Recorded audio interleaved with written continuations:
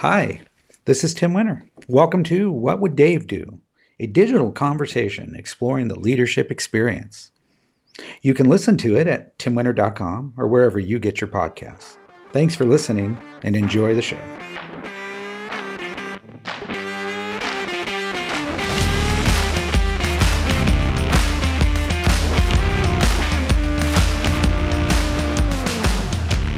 Welcome to What Would Dave Do? Podcast exploring the leadership experience. Really excited today. Of course, I'm always excited. I always say that. I'm always excited because I am excited. I've got great guests who want to come on the show and talk and explore the leadership experience, which is exciting. But today is very special. He's a very, very dear friend. I'm sure that we're going to go down some rabbit trails and we're going to talk about some things. And I met John. I hired John at Hollywood Entertainment many, many years ago, and I think we'll talk about that in the podcast. So with that said, I'm very excited to welcome my guest, John Sanders. Hey, John, how are you? I'm doing great, Tim. Thanks for having me. And looking back at some of the guests you've had, I'm glad to see I'm in the top 10 invitee list. So of course, yes. It's good to be here. I was thinking about when we met, and I was thinking about Courtyard Marriott in South Center, Seattle. That's right. I was interviewing you for a regional, and it was interesting because we just had this alignment. Yeah, it was uncanny, and I couldn't tell at the time. I was thinking, this guy's putting me on. He can't be, because I'm talking about servant leadership and being about the people and really connecting and whatnot with those that you work with and work for, and you were just kind of taking that and running with it. I'm going, is he BSing me or is he the real deal? It became evident after a few years that you were the real deal. So I appreciate that. So what have you been up to, man? I did, Obviously I ran into you in Seattle, and we flew to Salt Lake City together for Dave's celebration of life, and we caught up a little bit. But for everybody else, what have you been up to?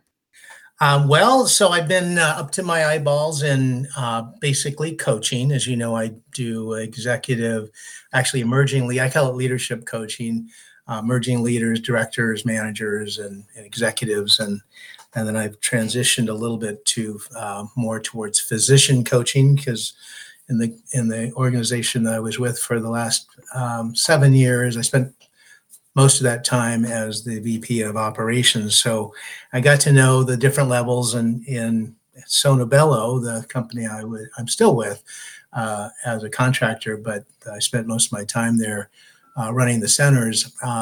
I dealt with physicians and nurses and operations people and salespeople. So when you get that many people kind of in a box together, it's a recipe for all kinds of fun stuff and chaos.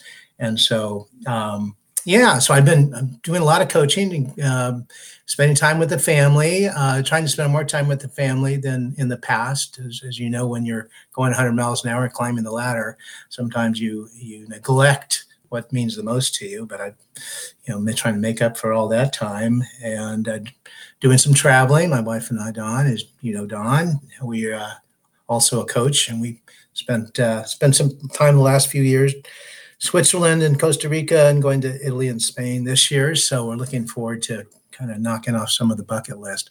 But most of it's been in our business, because Dawn's a coach and I'm a coach.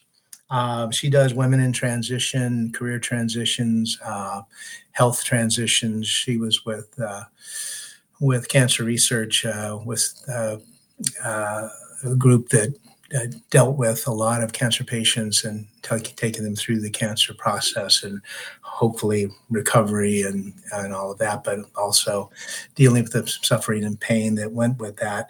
And so she decided she wanted to get in coaching, actually got into it about 4 years ago, a year ahead of me, and she's doing very well. And I'm just kind of tagging along. I thought, gosh, she's doing really well and having fun, and I'm tired of the rat race, so I'm going to get into coaching. And the time the president of Sonobello said, hey, rather than retire and go into coaching, why don't you just work for us? Lord knows we need coaching.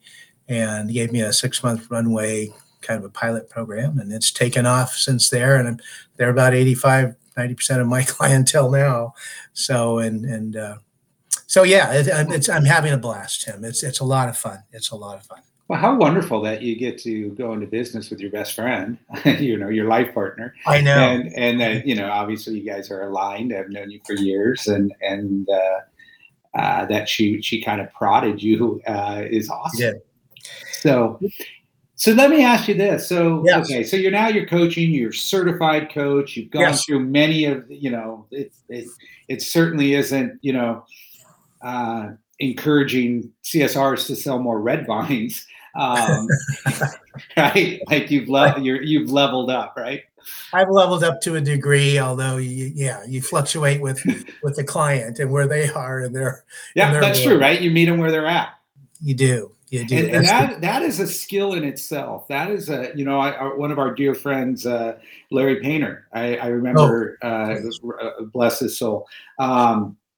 He told me one time, when I was leaving Hollywood, he said, Tim, I take something from everybody I've ever worked with. And what I'm going to take from you is whoever you're talking to, wherever you're 100% present.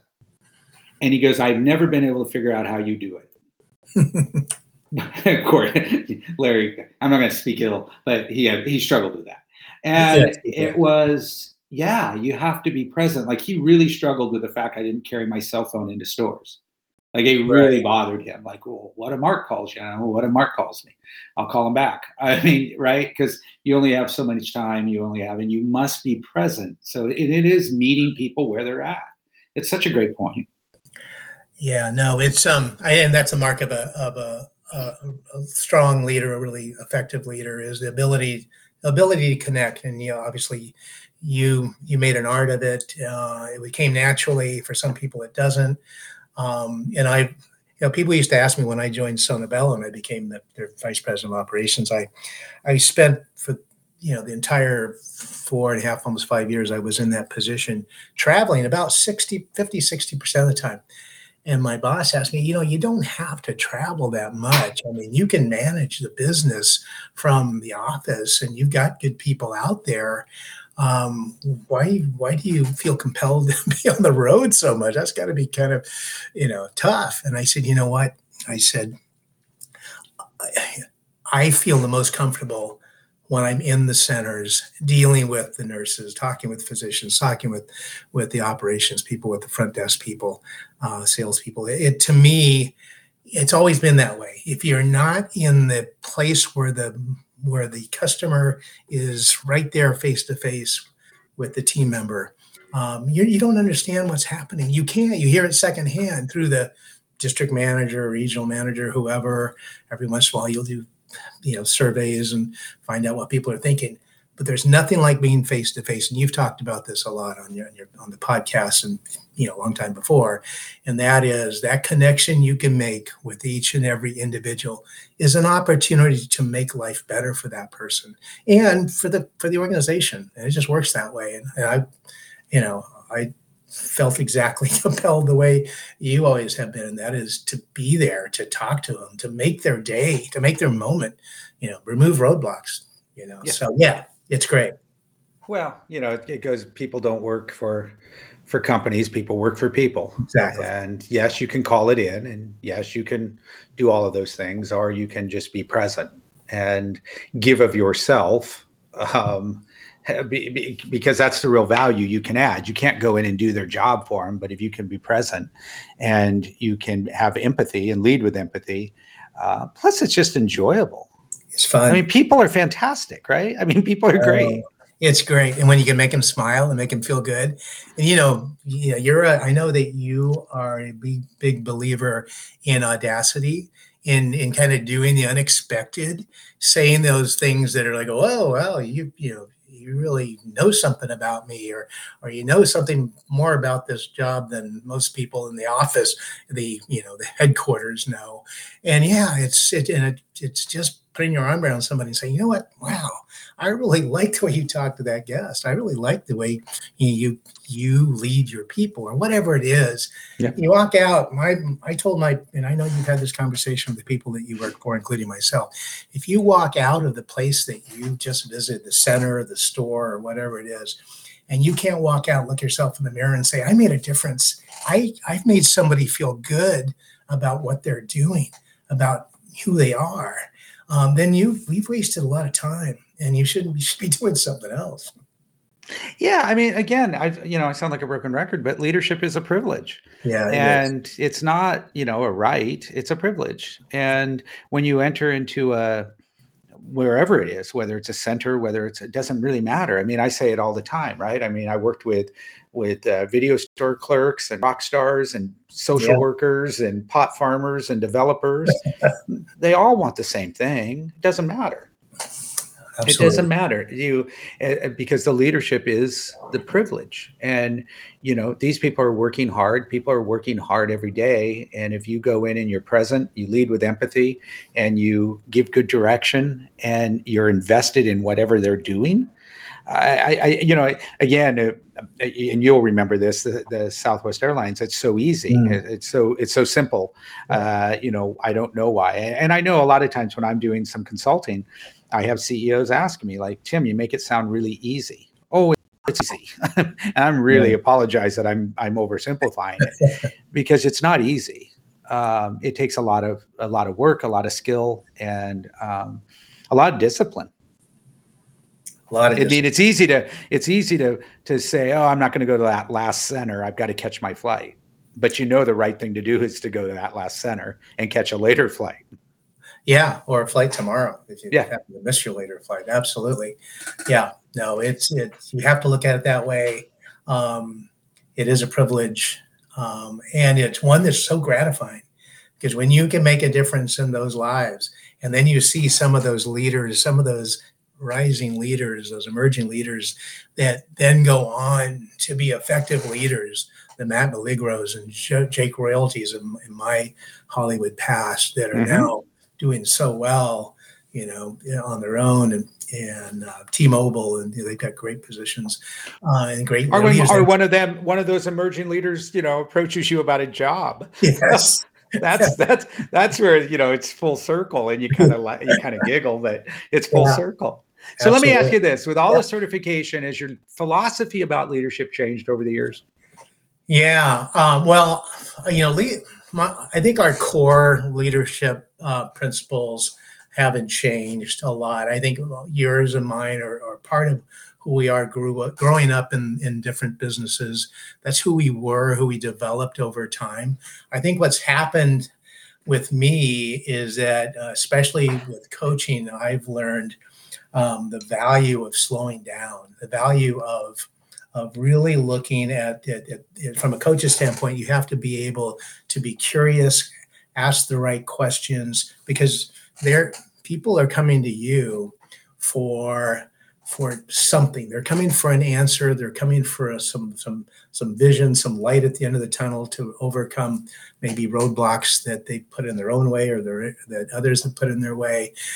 They've got insecurities. They've got issues that maybe baggage they brought from their past.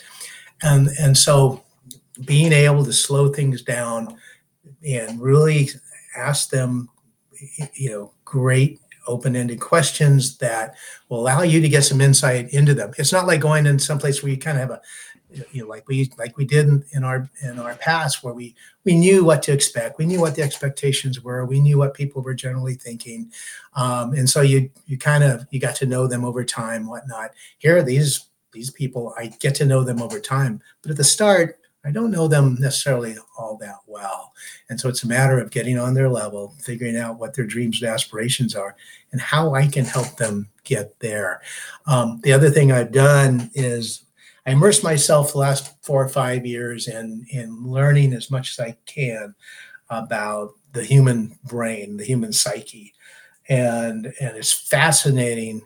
It's become something I've immersed myself in. It's just absolutely incredible, but just how amazing the human brain is and how it works and how you can actually train your brain to be more positive. So if you have your negative emotions are problematic with you, you can actually train your brain to shift to the positive. Positive intelligence is a big movement after emotional intelligence, positive intelligence, and it really is helped me in my coaching to be able to, and it's helped me personally to be able to shift. I used to be kind of a high-strung guy every now and then. I know I came across as low-keyed and funny and, using a lot of humor.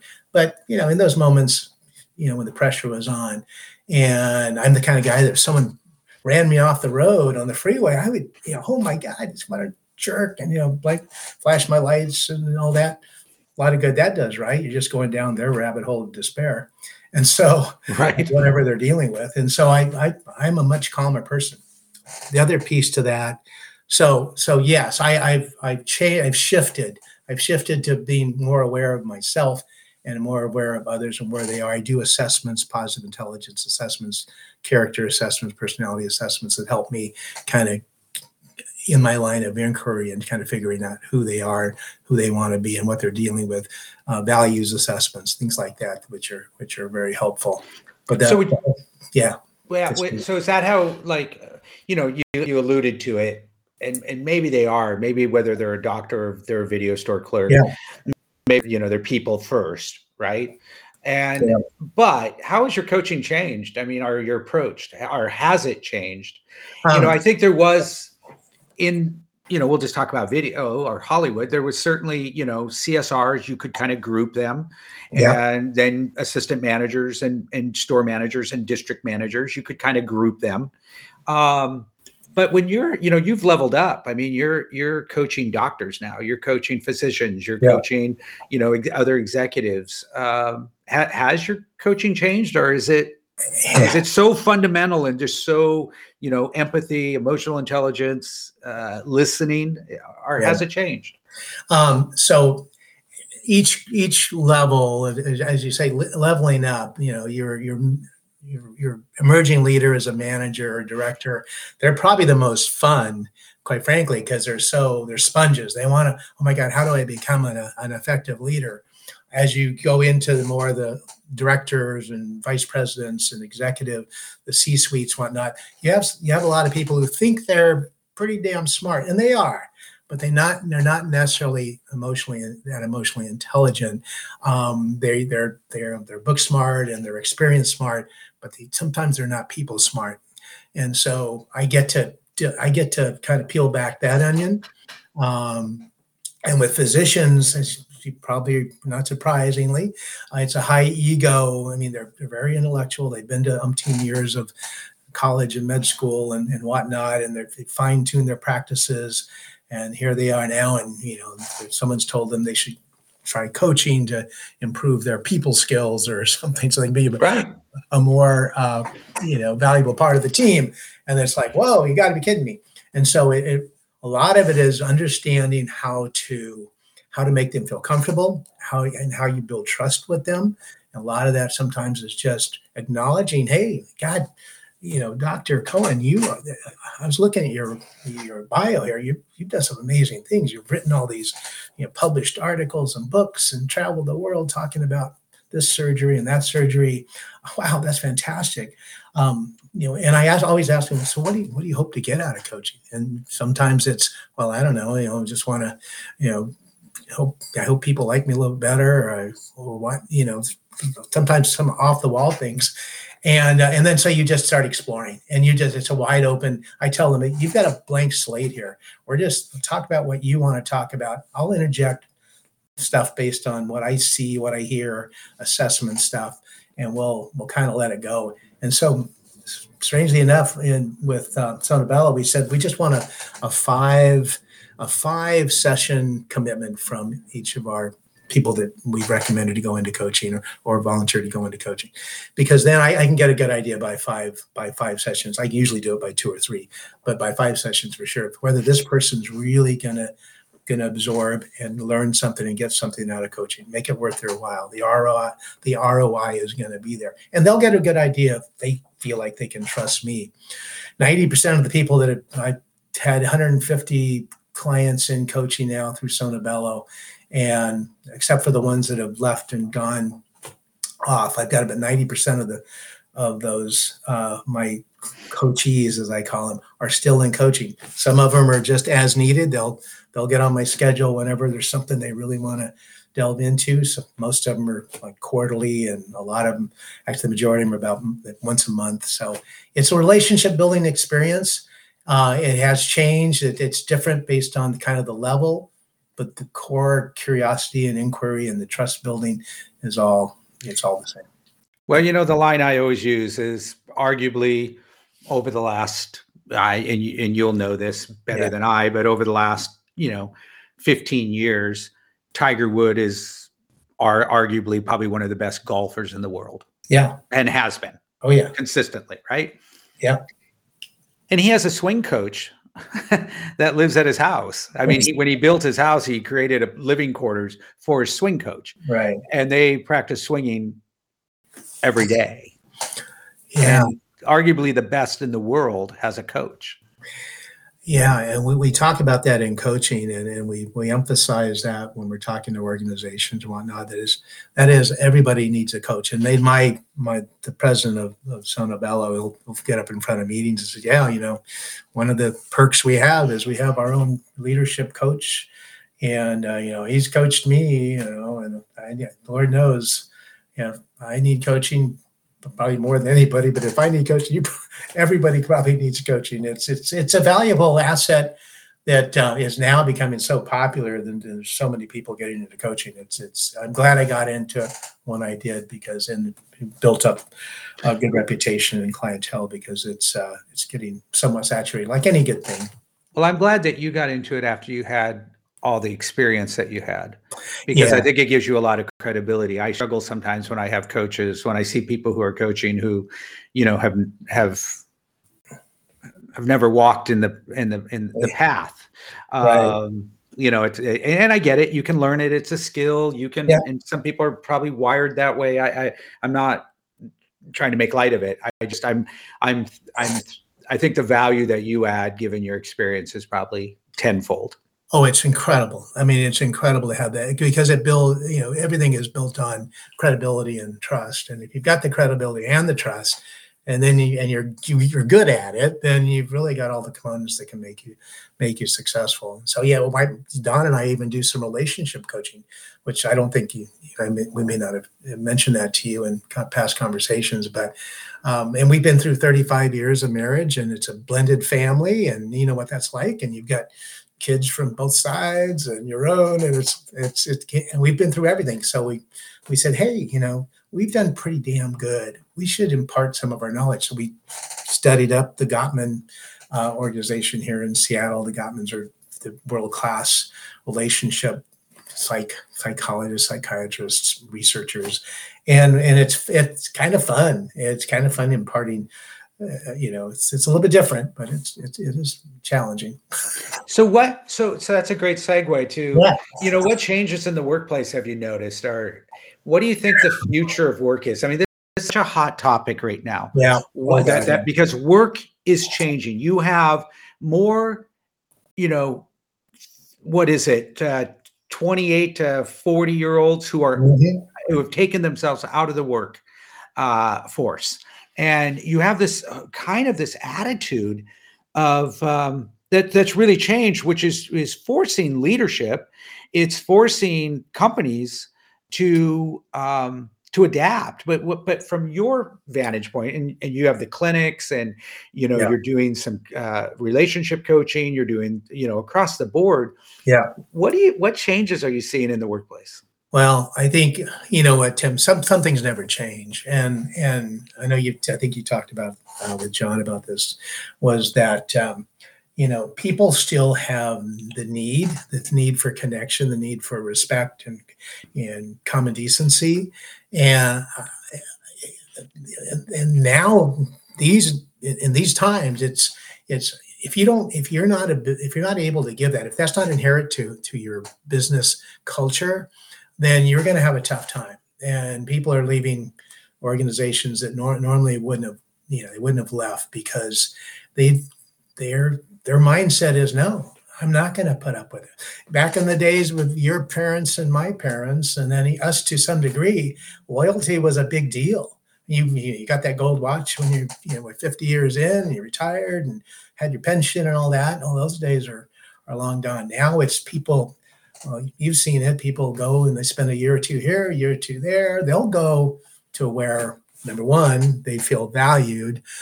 They feel like the work they do is appreciated. And if it's not, they don't hesitate. I mean, today's workforce will not hesitate to say, see ya. And of course, well, it's almost applauded. My own personal story. I remember I spent 15 years of my life at Hollywood building that company. And I remember when I went out and after I left Hollywood to go into the job market, I can't tell you how many recruiters were like, whew, yeah, you spent too many years there. Yeah. And I was like, what? Yeah. No, you're supposed to applaud that. That used to be really honored. It was respected. And I know. Yeah, if you'll remember, before I came to Hollywood, it was like I'd been in the automotive aftermarket retail business for umpteen years, worked for PACCAR for 10 years. And then I joined Tully's Coffee, and it was a startup relative and trying to go up against Starbucks, and spent a year there, a year at Car Toys, which is, mobile electronics company. And that was an entrepreneurial company. And, it's only spent a year there, and it was crazy. It was like wackadoodle. And I felt like, oh my God, I've only spent a year or two at these places. Now I got to go and tell people, like at Hollywood, why I left my previous companies. Fortunately, I met you, and I don't know that you brought it up, so that was good. I don't know that I knew that. You probably didn't. I always say that. I always say, look, when I do an interview, I make my mind up in the first 10 minutes. I spend the next 50 minutes because you wore a tie. Yeah, that's true. Those are the days where you wore a tie for an interview. I hate resumes. Here's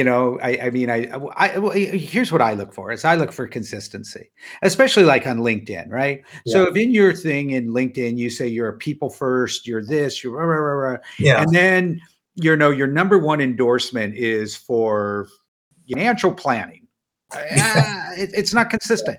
All I ever look for is consistency. So I think if I remember now, looking at your resume, it was consistent. It was retail. Whether it was, 12 months or 18 months, it was consistent. Yeah. And I was looking for either consistent industries or consistent roles. Right. Yeah. No, exactly. And then you look for the chemistry. Sometimes it's they talk about gut feel, and I don't know these. You always tell people, yeah, gut feel is important, but make sure you at least ask the right questions and kind of get to know them and validate that gut feel. But sometimes there's chemistry, and the chemistry between you and I mean, I was a little worried about my, what my orientation was after talking with you. I was like, man, this guy, he's on the same page as I am, to the point where it's scary, right? It's really scary. And that proved out. And then we went through some amazing 7 or 8 years of just amazing times of both lows and highs, and the other 90%. Yeah. There was a divorce in there, and a wedding in there. Yeah, you could write a book. I could write a book. My two divorces, two divorces, a wedding, and a funeral. Maybe it's already been done. Oh man, but I tell you, I wouldn't change those. Those were learning times. They were difficult at the end, obviously, when Sonabella was bought out, and the leadership was totally all about dissolving and taking the money and run. But boy, we had those first 6 or 7 years were just incredible. Yeah, absolutely. So okay, so I mentioned this in the beginning, but obviously we had alignment. I'm a huge fan of alignment. I think alignment to me is not agreement. No, because I think you can be, you can disagree, but I do think alignment of values and shared values, and I think alignment of, You and I didn't agree all the time. In fact, I think No, we had some pretty big arguments over sure. certain things. But how important is alignment in your practice? So it's interesting. I was kind of thinking about that this morning. In that, with coaching, what you have to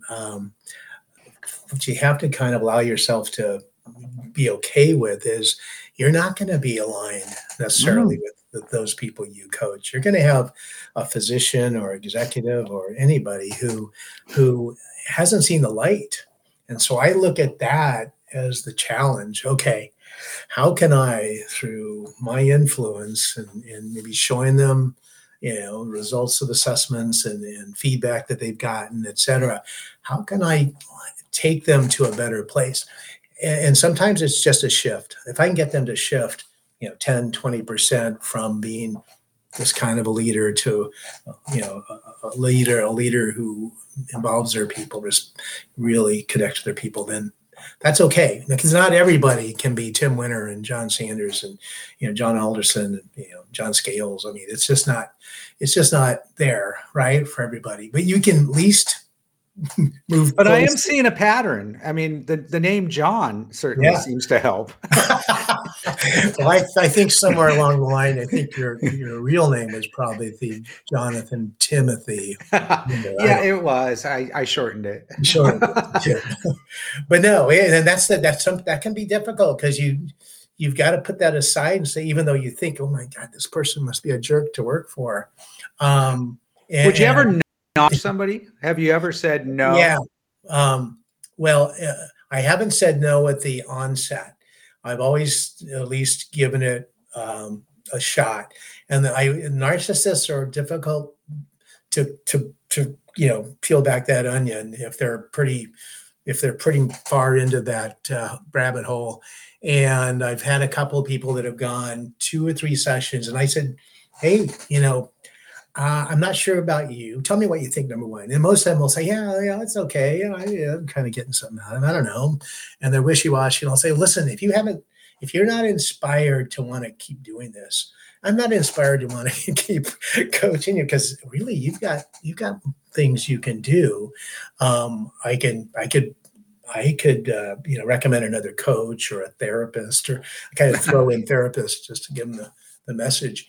But I don't think it's worth my time or yours. What do you think? And they'll, oh yeah, you're probably right. Okay. And they're kind of relieved, because now they can say, oh no, it wasn't just me bagging out of it. He was, right.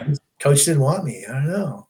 So yeah. Well, yeah. I can blame you. Yeah. Because that personality is, that mindset, I shouldn't say it's a personality, that mindset, blame is, the first tool they grab in their toolbox. Exactly. Yeah. It's a shame. Yeah. There's a lot out there like that. Well, you're well read. I mean, you and I over the years have shared books. You're well read. That was always kind of our, hey, have you read this? Or have you, who today, what leader or who are you admiring today out there? There's so many. And oh my God, there's such a proliferation of authors and researchers and speakers.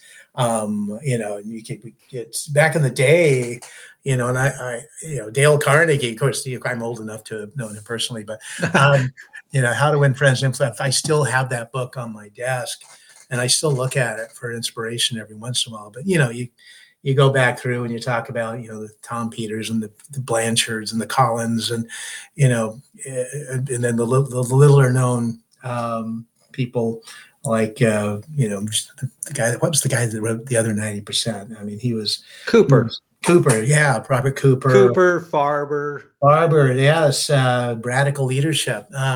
And now though, your mind, you look up leadership or leadership books, and it's like, holy cow.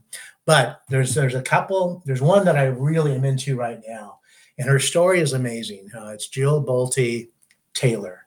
She's a PhD neuroscientist. And I'll try to make this real brief. Back in 1998, she had a stroke, and she studied the brain, and how the brain works and everything. But she had a stroke, and her left her left hemisphere of the brain was very badly injured, and she had to have brain surgery. But that's the brain it's all about your identity. It's the rational thinking brain. It puts two and two together and gets four. It's all very factual, very rational.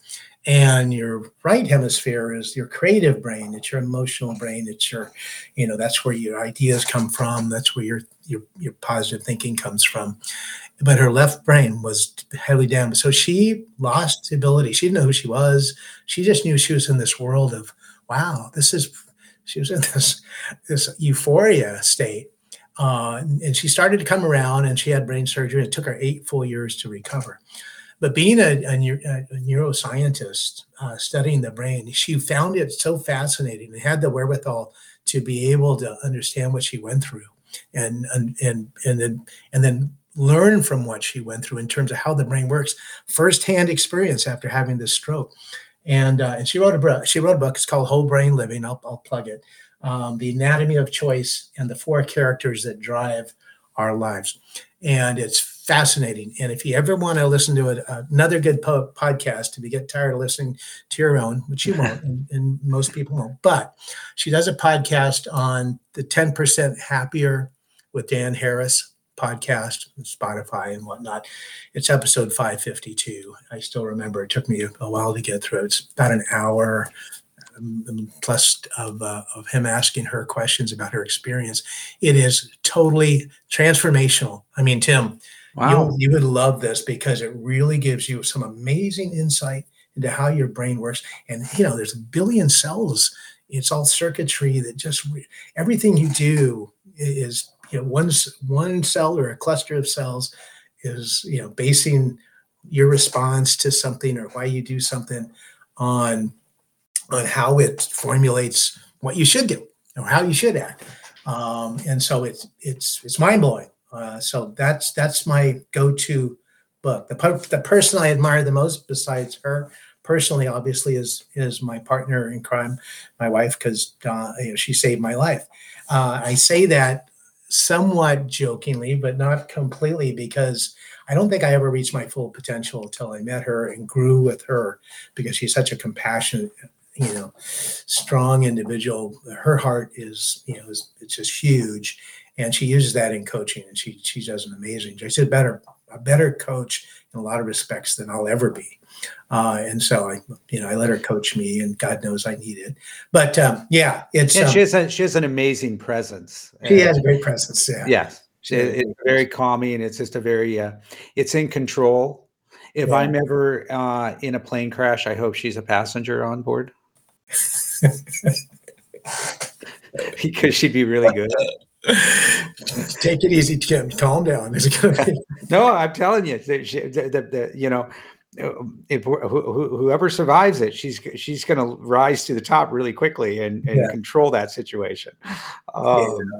That's great. Yeah. So, and what you asked about, I'm going to just digress a little. You asked about how my coach. One thing that's been constant throughout my life has been the use of humor. And people say, "Oh, well, that can be dangerous. You don't want to go off into any, topics that you shouldn't be, or make fun about this, make fun of that." And no, you have to be cognizant of that always. But I was a military brat, so we traveled every year or two. We moved, and so I never in one place more than a couple of years. And school, always changing schools. My armor was my sense of humor, and making other people smile and laugh, and by being that funny guy that you can relate. And it's always gotten me through the difficult times, as well as the good times. It just made me it's made me a person who's been able to endure and have more resilience. And you probably know it as well as I do. And that's where the Fernando comes from. And that's where, my alter ego, Fernando. Yeah. And being able to get people to okay, life is serious enough. Let's have some fun. Let's, make light of what we can make light of, especially ourselves. And so, I'm a wannabe comedian, and I absolutely love the some of the old comedians, and you came Robin Williams. I mean, what a genius! Well, it's not too late, buddy. I mean, you can still go do open I mics. I think you knew. I may have told you this during college when I was going to school there at Arizona State. I actually did do a lot of open mic. In fact, the way I started was by heckling the wannabe comedians that would go up, and I would, to tell the truth, back then, to be totally transparent, I was probably under the influence most of the time. Sure. And so my courage was there. And so I was ready, and I'd go up and I'd go off on tangents, that you and I are famous for. And I got asked to come back, and that I never took it seriously. And of course, once you sober up, it's a little bit different. I'm giving you too much information. No, it's funny. We have a dear friend, Misty, and I have a dear friend who's a stand-up comic and actually making a pretty good run at it. Yeah. And recently has gone through a period in her life where she's also sober. Yeah. And she's like, oh my God, like doing comedy sober is so different. It is. And the reaction and being able to play off the audience and remember. And yeah, it's really, really interesting. Well, the best comics will tell you they would always perform straight because it is, it's a very, very difficult profession. Yes, I don't know that I could. I'm happy where I'm at, what I'm doing. I'll use the comedy on the side and in my coaching when it's appropriate. But and when you and I are together, obviously. Of course. I wasn't a military brat, but I used comedy because I grew up with dyslexia, and when I was growing up, they didn't know what dyslexia was, and so when I was asked to read out loud in class and simply couldn't do it, I'd make a joke and everybody'd laugh, and there goes up. That's a great analogy. There goes my armor. Right. And I wasn't going to have to endure the humiliation because I just win them over with humor. And I think it's an interesting time right now with humor. And there's a lot of people talking about it. There's a lot of, great comics who say it's dead. Yeah. There's a lot of people who, Richard Pryor, Lenny Bruce couldn't perform today. No. They wouldn't. Even comedy specials like Eddie Murphy Raw wouldn't make it today. I don't think you could do it. Which is, for me, who's a student of it, who loves it, who appreciates it. It's really sad for me personally, because I know how much work goes into producing that and to being funny, and it's not easy. No, it is kind of sad because it has shifted, and you have to be a lot more cognizant of what's going on, and some of it is, you can argue about over the top or is appropriate or whatever, and that's that was part of the here's the cutting edge was that's where you got Here's the thing where it serves you well, though, is kindness, and you're a kind of person.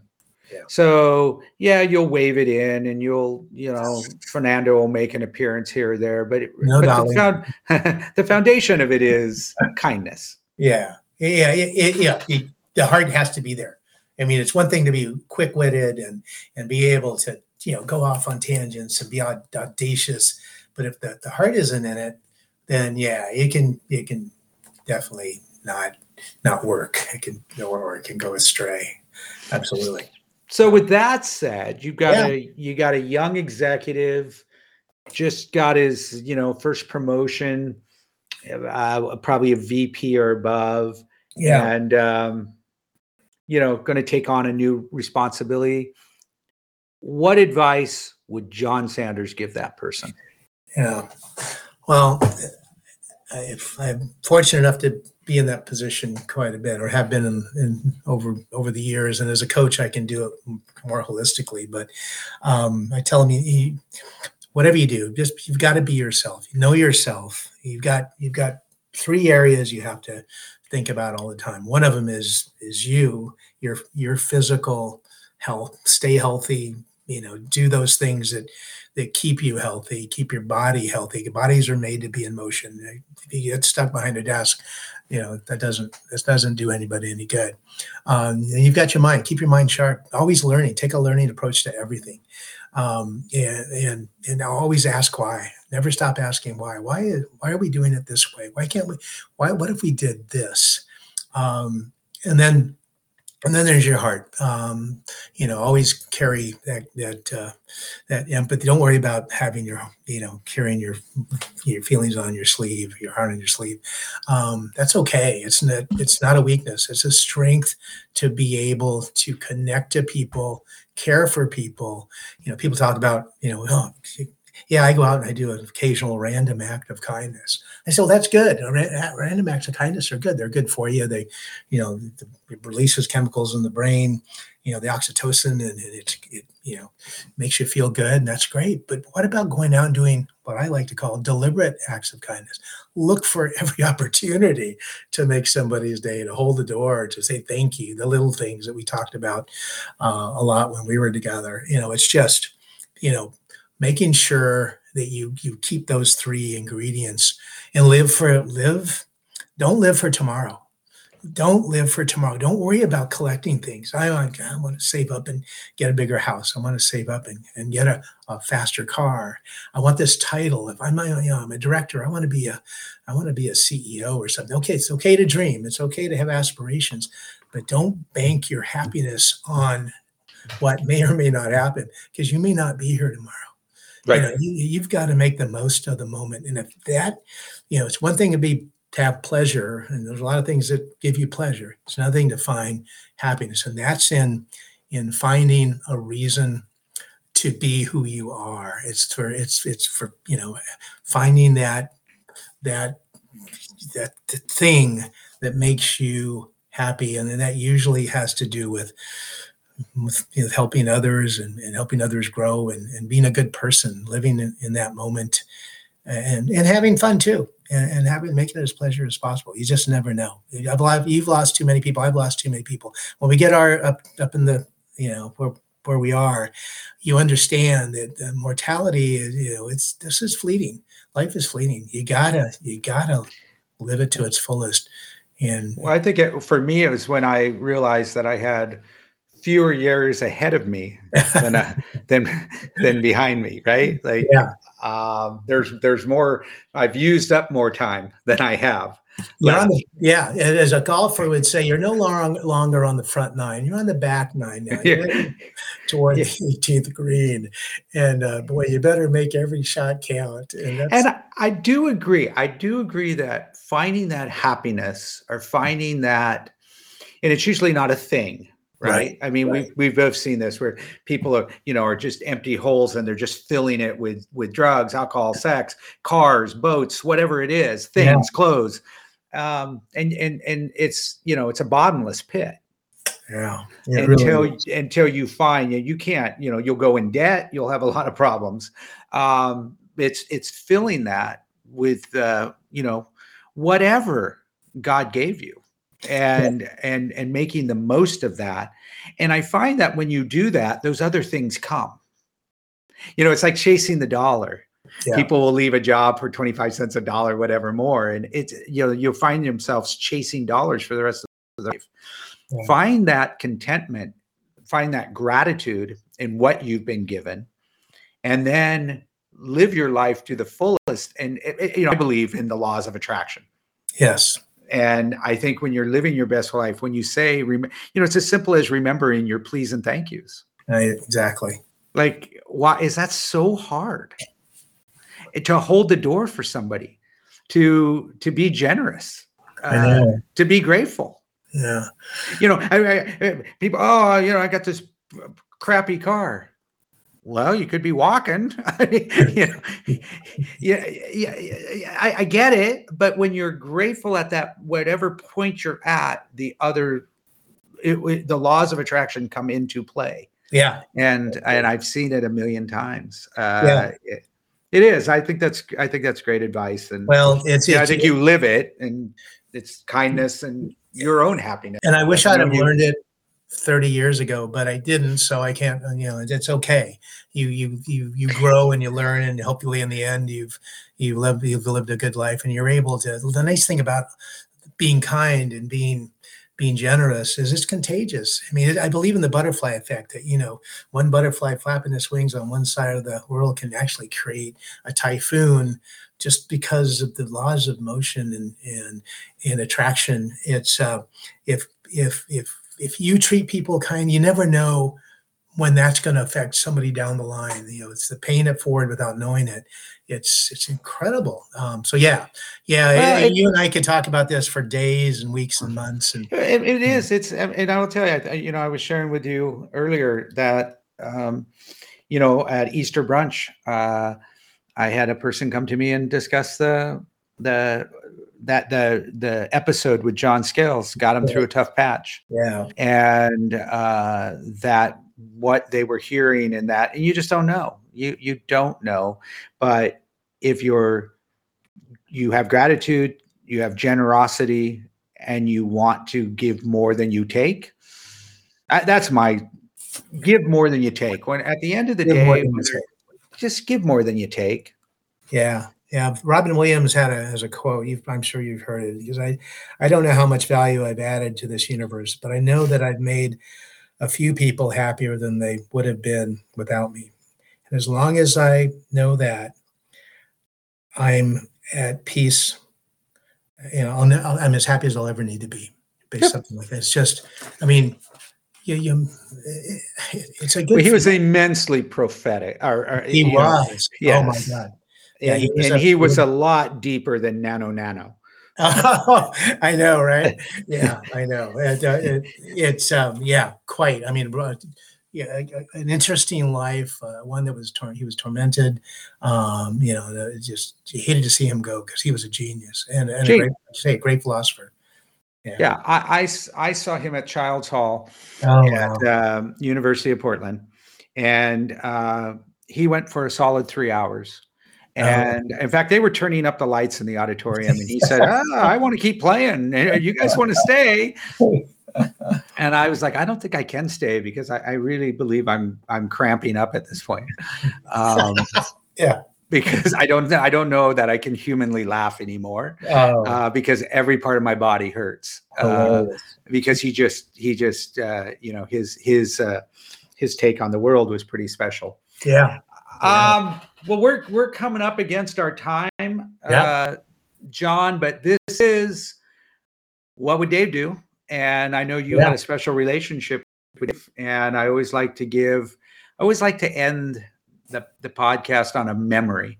And for those guests who know Dave, I like to, what's your favorite Dave memory or story that you could share? Well, like several others that have gone before me on this podcast, there's a lot of them. They all evolve around his caring and his ability to connect and make the time. And so there were times when I called him, especially after 2009 when Hollywood had dissolved, and I was out there trying to do a consulting business that I didn't know what the heck exactly I was doing. And I would call Dave, and regardless, even if he was busy, he'd call back. And so we had a lot of conversations. But the two things I remember the most is when he was with Hollywood, he would send out his Friday food for thought. You probably remember.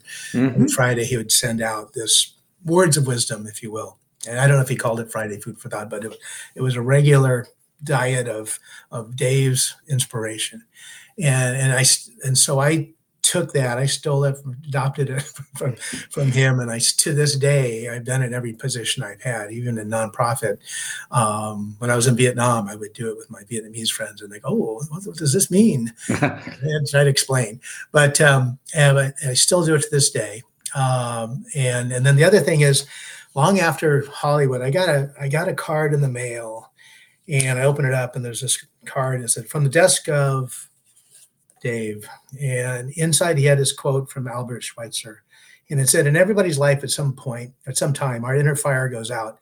It is then burst into flame by an encounter with another human being.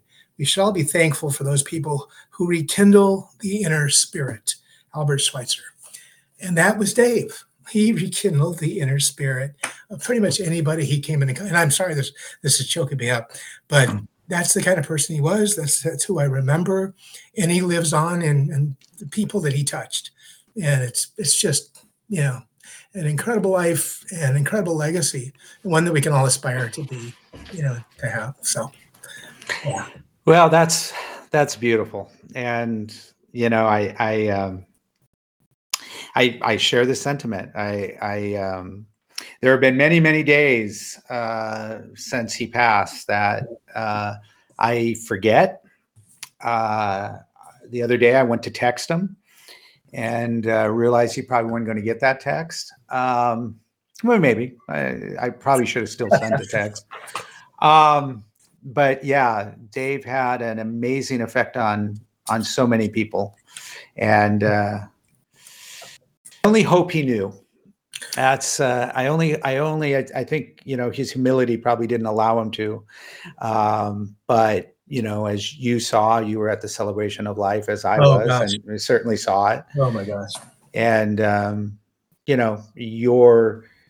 your recollection of the note, there's a theme of a lot of these notes. Dave was a prolific note giver.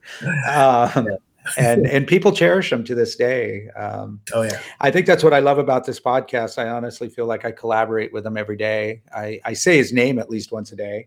Yeah. I have my "What Would Dave Do" coffee mug on my desk. And, I don't really feel like I'm doing this alone. I really do feel like we are collaborating on this, and that he has an impact on the success, or on this thing just keeping on rolling. So yeah, it is something I cherish, and as I cherished our friendship. Yeah, no, it's a great way to keep him in everybody's mind and memories. Not that he would go away, because there's too many. He had too much of an impact, but it's keeping that legacy going and doing the things that he would want you to do and say. And yeah, you're taking advantage of him a little bit. I'm sure he appreciates that, Tim. Oh, trust me, this goddamn winner. Riding my coattails again. There he goes. There he goes. Yeah, he's going to tee him up. Absolutely. He used to. Nobody knows this. Like, so many people do not know this, John. That so many of my jokes were not my jokes. They were Dave's jokes. Yeah. Dave just would never say them out loud. So he'd whisper in my ear. He'd tee it up, and of course I'd do the delivery. And it's still happening. So we're still doing that. Dave's still teeing it up, and I'm still giving the delivery. So there you go. Nothing's changed. Nothing has changed. Well, John, listen, I appreciate our friendship so much. It's we're going on how many, 25 years? Something like that, Tim. Yeah. More. And I'll say, if you need coaching, because I know you do at different times, if you need certified coaching, you can reach me at john@sanderscoachingteam.com. You know that, right? I know that. And I'll tell my audience, the audience, look, if you're seriously looking for some coaching, whether it's, a deep dive into it, whether it's career advice, whether it's just that, you're making a transition into a new role, and having some guardrails is not a bad thing. I can't recommend, anybody better than John for that one-on-one personalized. He's got the experience, and he loves what he does. So, reach out, John, give your email or however they can contact you one more time. Yeah, absolutely. Thank you, Tim. And I appreciate that. It's the website is sanderscoachingteam.com, and my email is john@sanderscoachingteam.com. So yeah, I'm absolutely loved what I do, and I love what you do, Tim. And I love you. You know that, and keep doing what you're doing, and this friendship will go until, one of us joins Dave. There you go, buddy. Well, listen, John, I appreciate it. Give Don a big hug for me. Yes. And we'll be in touch, and I'll talk to you soon. Thanks for being on the show, buddy. All right. Thank you, Tim. Give my best to Misty, and we'll talk soon. Talk to you later. All right. Bye.